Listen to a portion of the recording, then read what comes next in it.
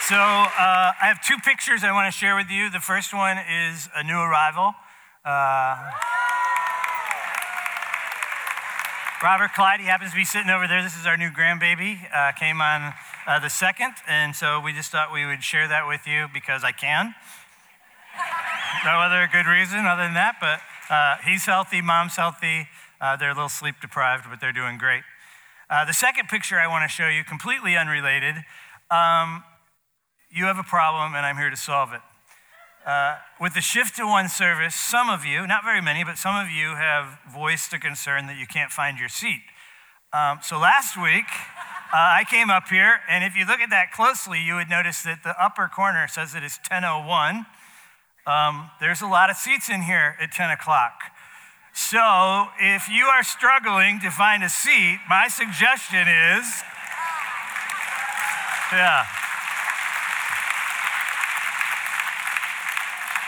So no shame, no guilt. We are glad you're here, whether you arrived on time or not. I just want to let you know that if parking is stressing you out, if finding your seat is stressing you out, being here before 10 o'clock so that you can be in this room at 10 o'clock will probably alleviate most of your anxiety as you come to work or come to church, okay? All right, enough of that. So before we jump into the sermon this morning, I kind of want to talk a little bit about where we've been over the last few months and a little bit about the series that we're in right now. In the last few months, starting in the spring and into the middle of the summer, we walked through the book of Nehemiah. And what we discovered in the book of Nehemiah together is that there is brokenness all around us, that there are places that are literally falling apart, and that God is calling us as individuals and as a people to step into the brokenness that we see all around us. The main takeaway from Nehemiah is really we are all called to have a Nehemiah-type spirit, being willing to go where God leads us, to do what God asks us to do, and to have impact in the areas around us that are broken.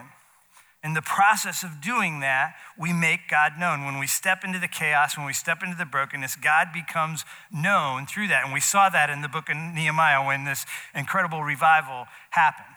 Now, some of you have been uncomfortable or bristled at the idea when I talk about there being brokenness all around us. There's kind of a desire not to see the brokenness.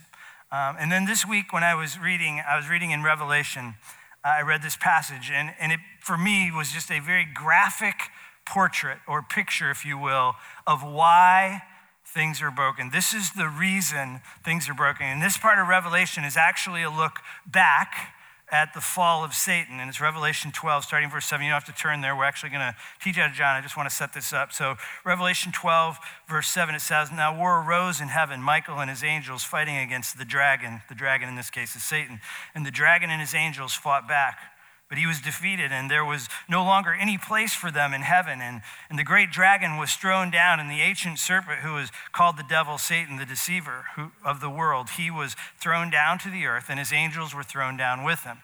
Then verse 17 says, "And the dragon became furious with the woman, and he went off to make war on the rest of her offspring." Just so you know, that's you and me. "On those who keep the commandments of God," just so you know, that's you and me, "and hold the testimony of Jesus." This is the story of Satan's fall.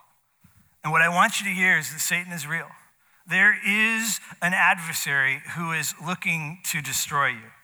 You have an enemy. And the problem is we can't just pretend the enemy doesn't exist, or we get ourselves in all kinds of trouble. But the enemy is real, and the enemy desires to destroy you. But the good news is Jesus came, and we have victory over the enemy. But we have to know that, and we have to wrestle with that in a way of knowing that it's real. We can't just put our heads in the sand. Jesus came. One of the things that I love about the gospel is that Jesus over and over says these words. He says, "The kingdom of God is at hand. You know what that means? It means that there is a new movement of God, that God is accessible to us. The kingdom of God is within your reach. The kingdom of God is here and now, and we have victory over evil. But we have to be willing to see the brokenness. We have to be willing to know that that's part of what Satan wants, is he wants to tear things apart. He wants to bring brokenness into your home and into your community. And then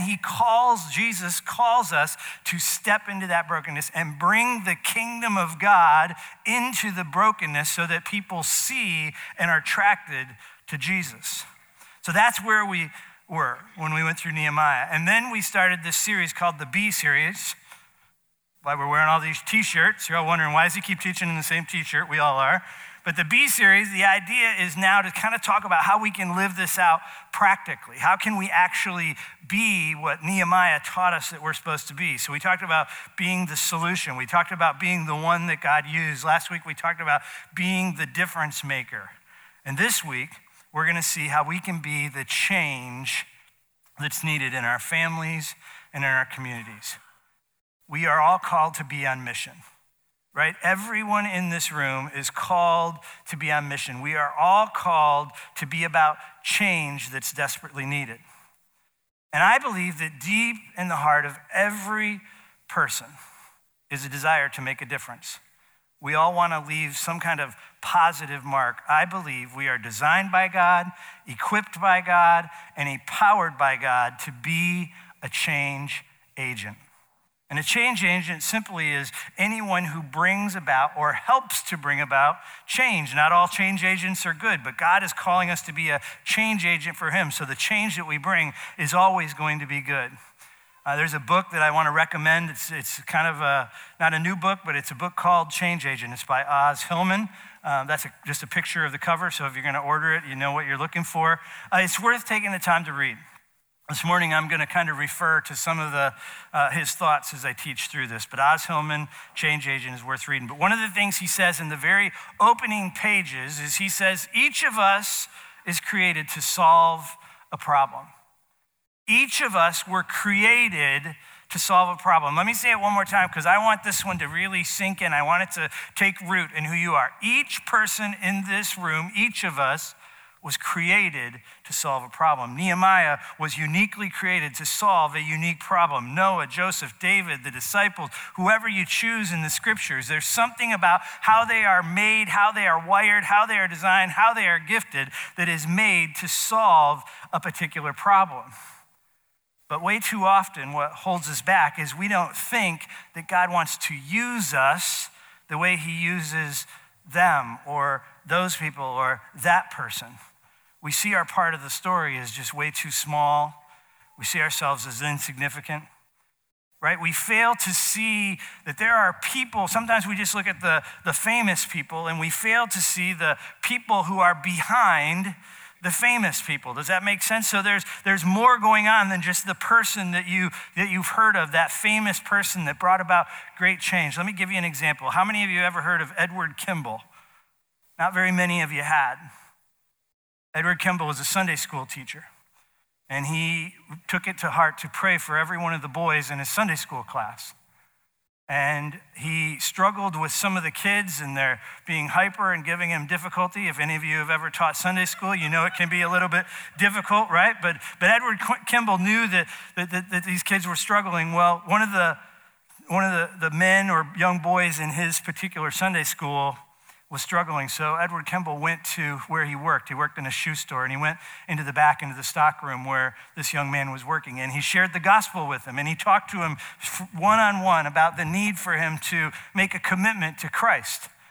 And so as he shared, this young man gave his life to Christ in that stock room. The young man was Dwight Moody, right? And if you know who Dwight Moody is, he's had this huge impact on 2 different continents. Thousands and thousands and thousands of people are affected by the gospel. Look, Edward Kimball was created to solve a problem. You were created to solve a problem. And the problem or the thing is, when we are self-effacing, right? What I mean by that is when we're so insecure, have such a low level of self-value and self-worth, when we think God doesn't want to use me, I don't have anything to offer to the kingdom, then the truth is we make God a liar. And God can't use us or won't use us in the way he desires to. So let me say it a little bit differently. God is calling you, all of you, every person in this room. God is calling you to be a change agent, right? And this calling, it's not a burden. It's an incredible privilege. But the question we have to ask ourselves is how? How am I to be the change? How am I to be a change agent? What is it that I need to know? What is it I need to do? How is it I need to respond to people if I am going to be a change agent? And then the second thing I want to talk about this morning is where. Where is God calling you to be about change? So we're going to start with the how question.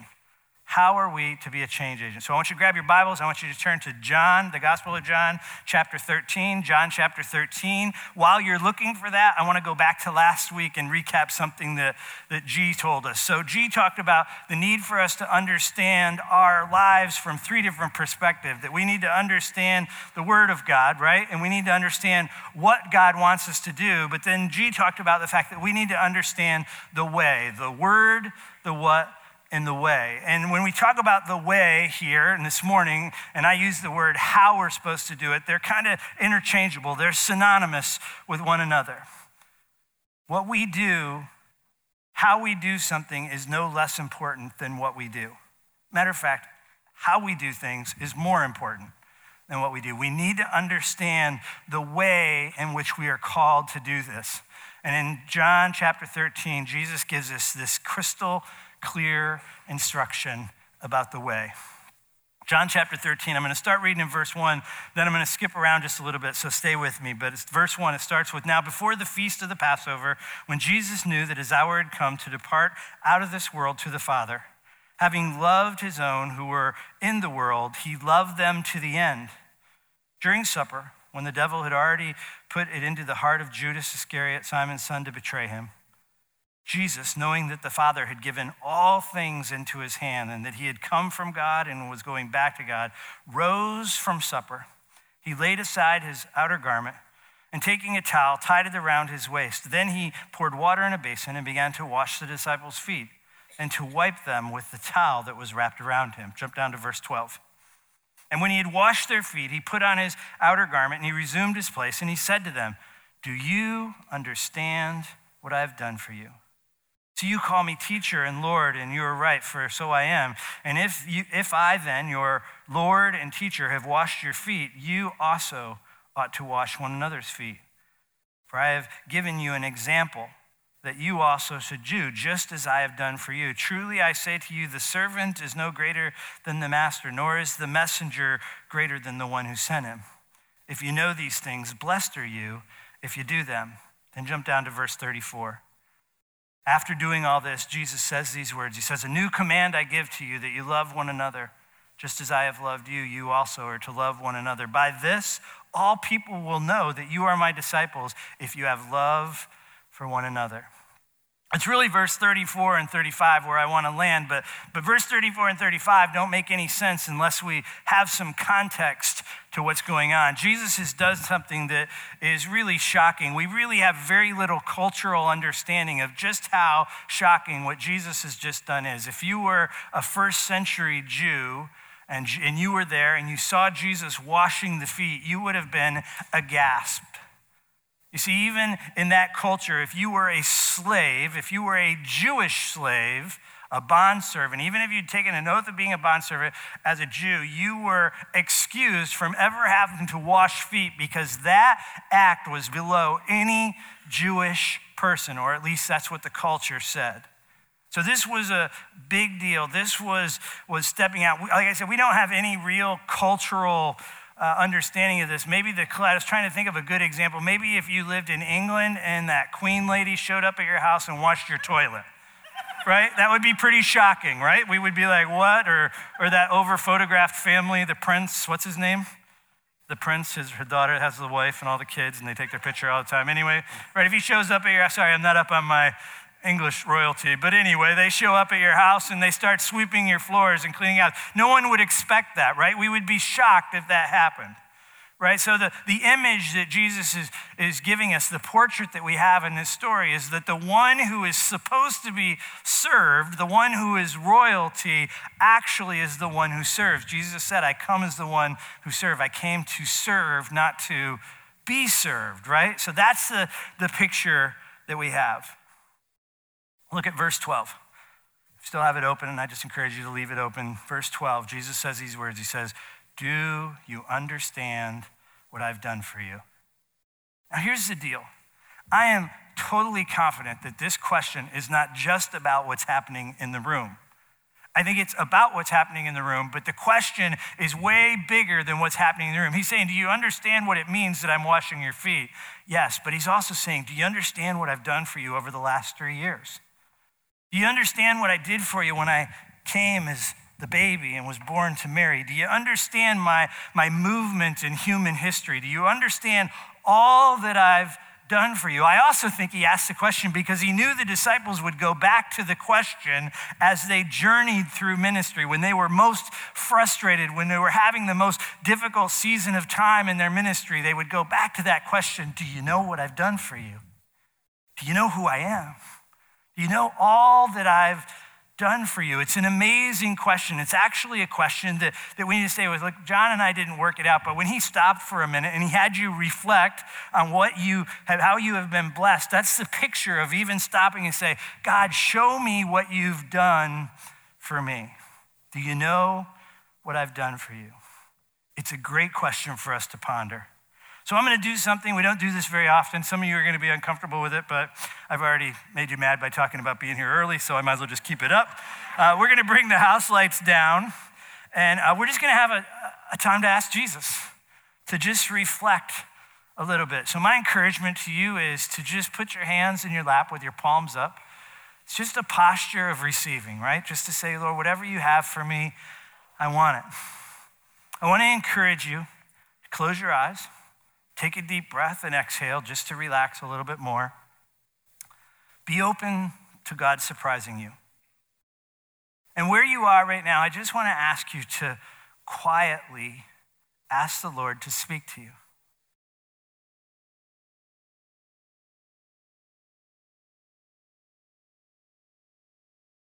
If you're willing to pray these words, just say, Lord Jesus, I do not understand all that you have done for me. Would you show me? Would you speak to me? Lord Jesus, what have you done for me? Just listen.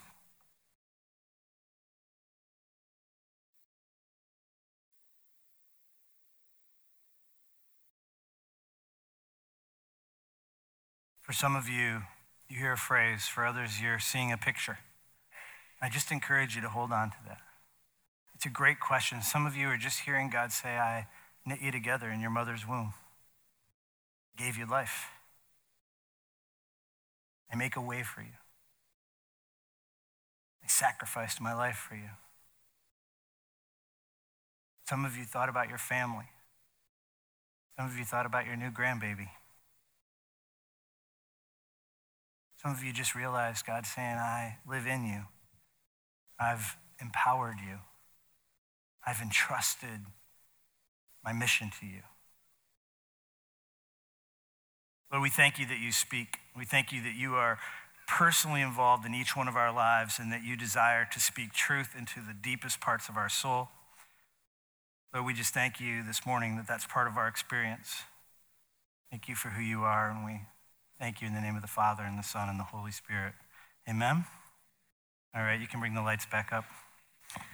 So look again at verse 1. It says, now before the feast of the Passover, when Jesus knew that his hour had come to depart out of this world to the Father, having loved his own who were in the world, he loved them to the end. It's the last part of that I want you to see, where it says he loved them to the end. If any of you have an NIV, it probably reads, he showed them the full extent of his love. I love that phrase. Jesus showed them the full extent of his love in that room.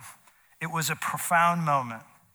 Jesus is about to be betrayed by the very people he's serving. He knows that. He knows that they're going to walk away from him. He knows everything that's about to happen. We see it in the passage, knowing all that's going to happen, knowing that he's about to depart from the world, knowing all of the pain of rejection. Sometimes I think, while the cross was the most brutal death anyone's ever experienced, I think the pain of abandonment and desertion in some ways was greater for Jesus.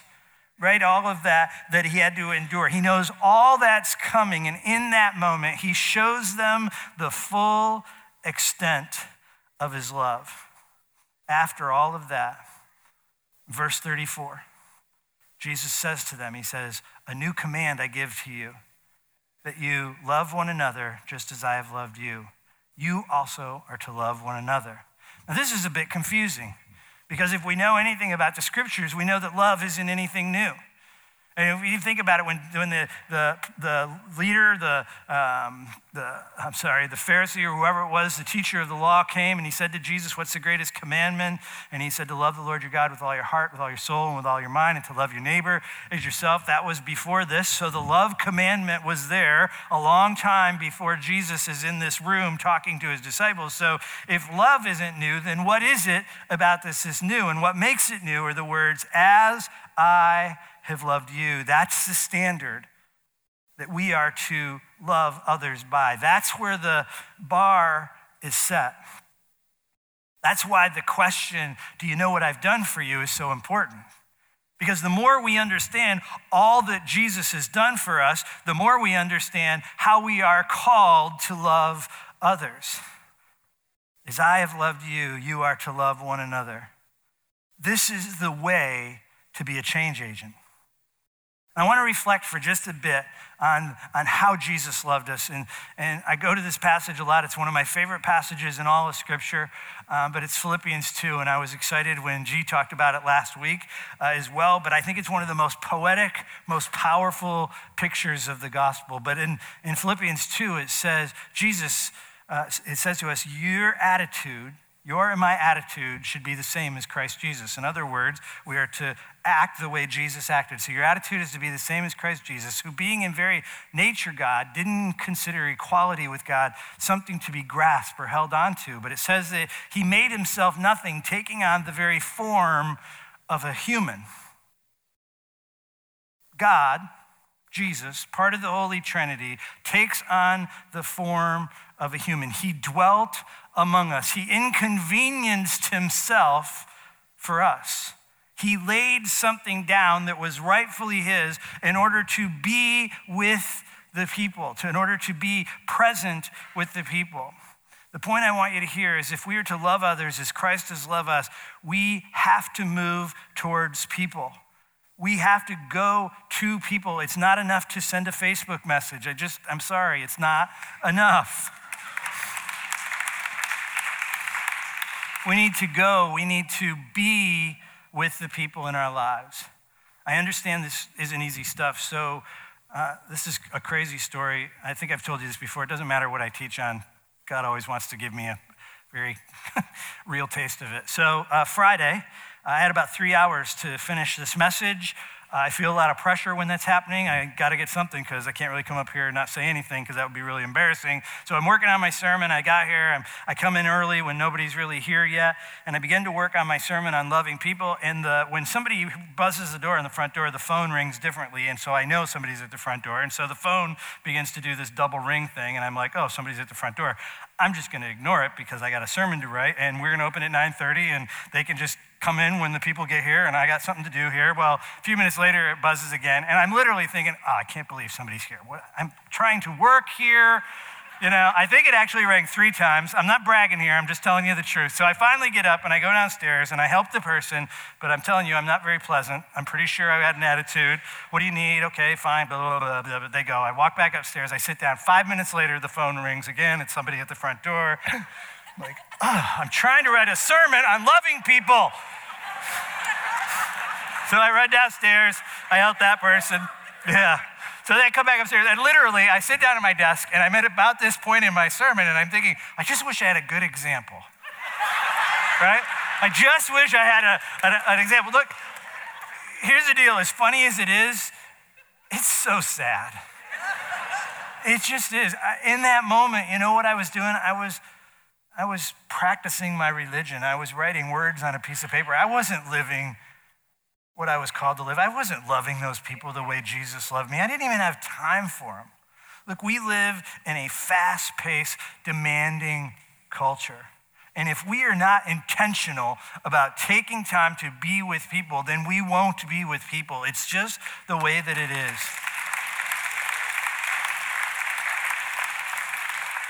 We have to be willing to inconvenience ourselves. There's no out clause. Love people the way I've loved you, unless you're writing a sermon, right?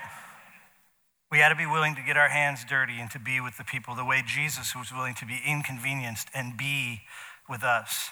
But there's more to that Philippians 2 story. It says that Jesus, not just being human, but he also became a servant. He could have just come and been a human and put himself in a position of luxury and had it easy, but he became a servant. We see it in the John 13 passage, Jesus serving. He didn't come to serve, but to be served. He lowered himself to a position of serving others.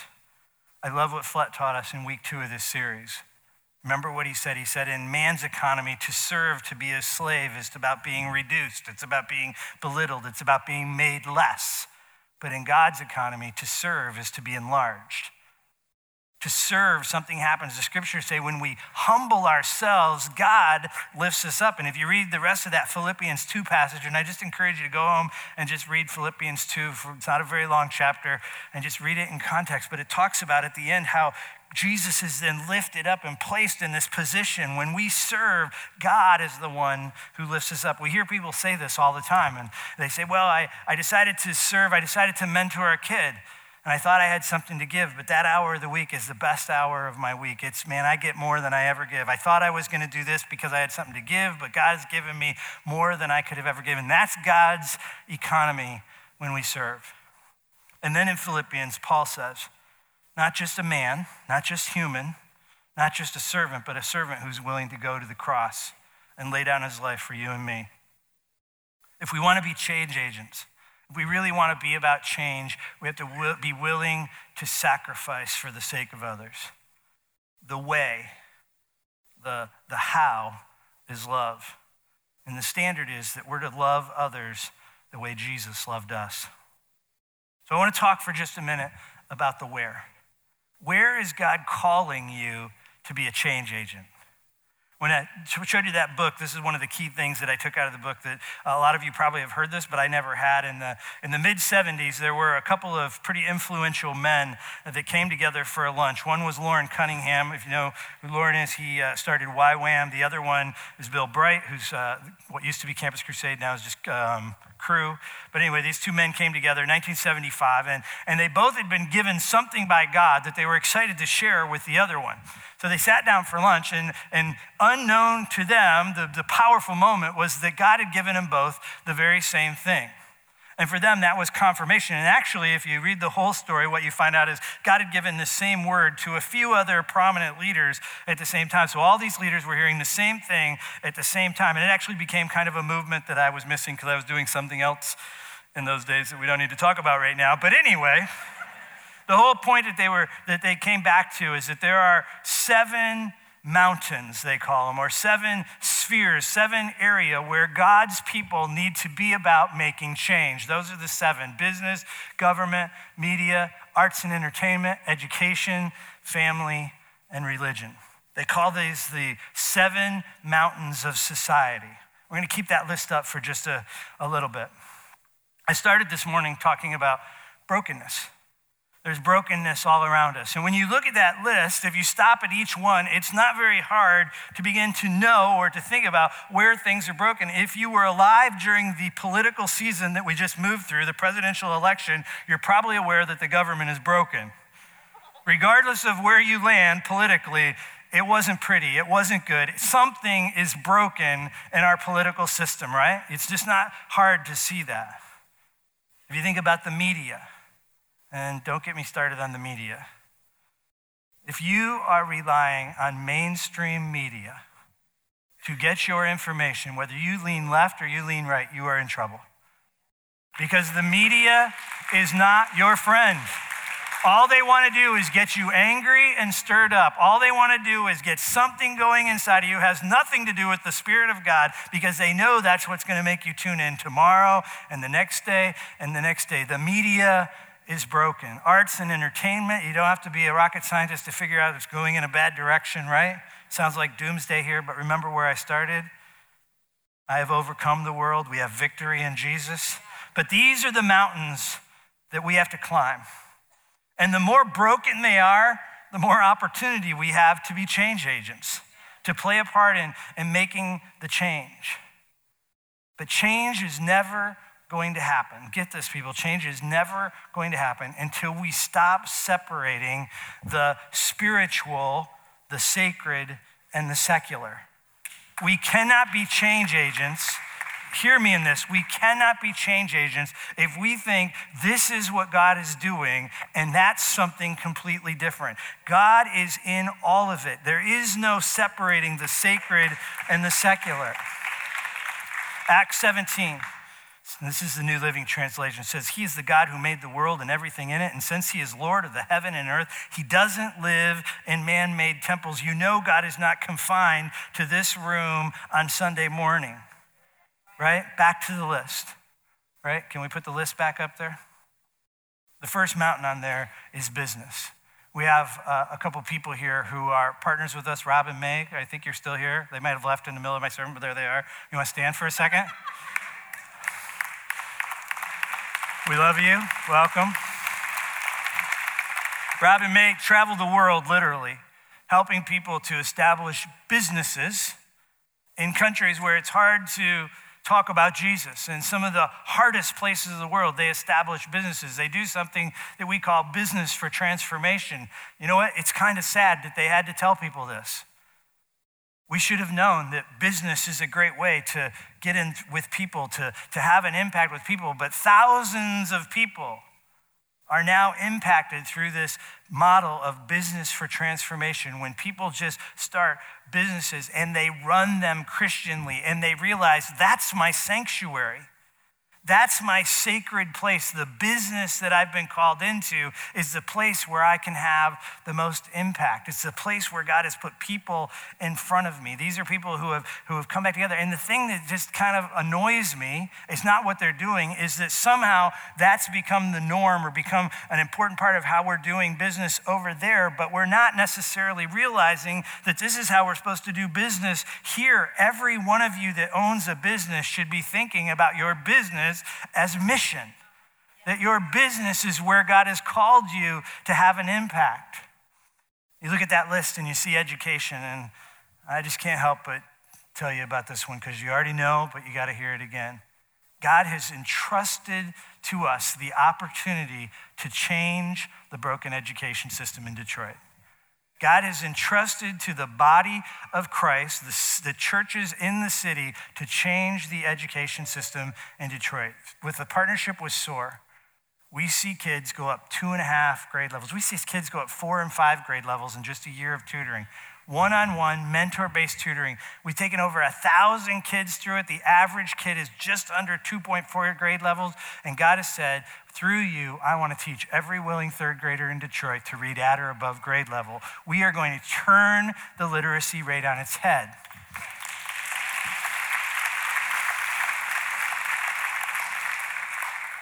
SOAR tutoring is a gift. That's part of what's on the card. We are asking everyone at Grace to give 1 hour a week to change the life of a child, to teach them to read. 1 hour a week. You can do it on Mondays, Tuesdays, Wednesdays, or Thursdays. You can pick the time. You can even go into some schools where we're at. We have different locations. Maybe you work downtown. We have locations closer to downtown. Maybe you work on the west side or live on the west side. We have locations on the west side. But imagine if we step into the broken education system as a church. Imagine if we were a change agent in that. Imagine if the church actually fixed the broken education system in Detroit. People would see God and know that God loves them. Here's what I want you to hear this morning. We, every one of us, are called to be change agents. And you're called to be a change agent right where God has put you, in your family, right? In your workplace. And when we realize and live out this truth, sacred places wherever you go. And then you're going to be the change agent that God's calling you to be if you love others the way Christ has loved you. God is calling you and me to be change agents. Let's pray. Lord, thank you for just the power of your word. Thank you that you've given us just incredible opportunities to be about change. Lord, I pray that when we stand before you someday that you would just say, well done.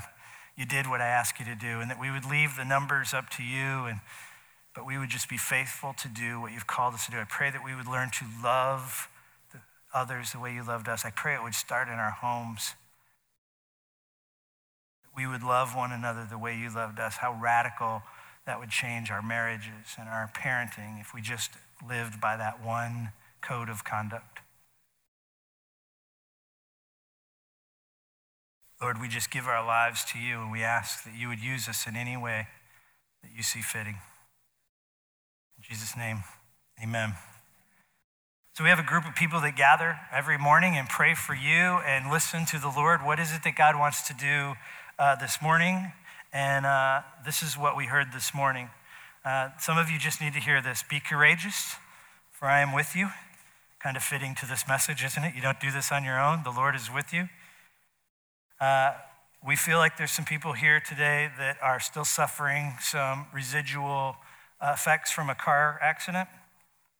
And we would love to pray over you if you want to come down. Suicide was a word that we heard. So if some of you are bumping into that, whether it's you or somebody in your family, we'd love to pray over you for that. And then the last thing somebody heard was that there's violence in the family and in the neighborhood, and you just want some prayers of protection over you. Obviously, if there's something else that's stirring in you, you're welcome to come down. If the prayer team wants to come down right now, that would be great. So we're ready to receive people. God bless you. Have an awesome Sunday.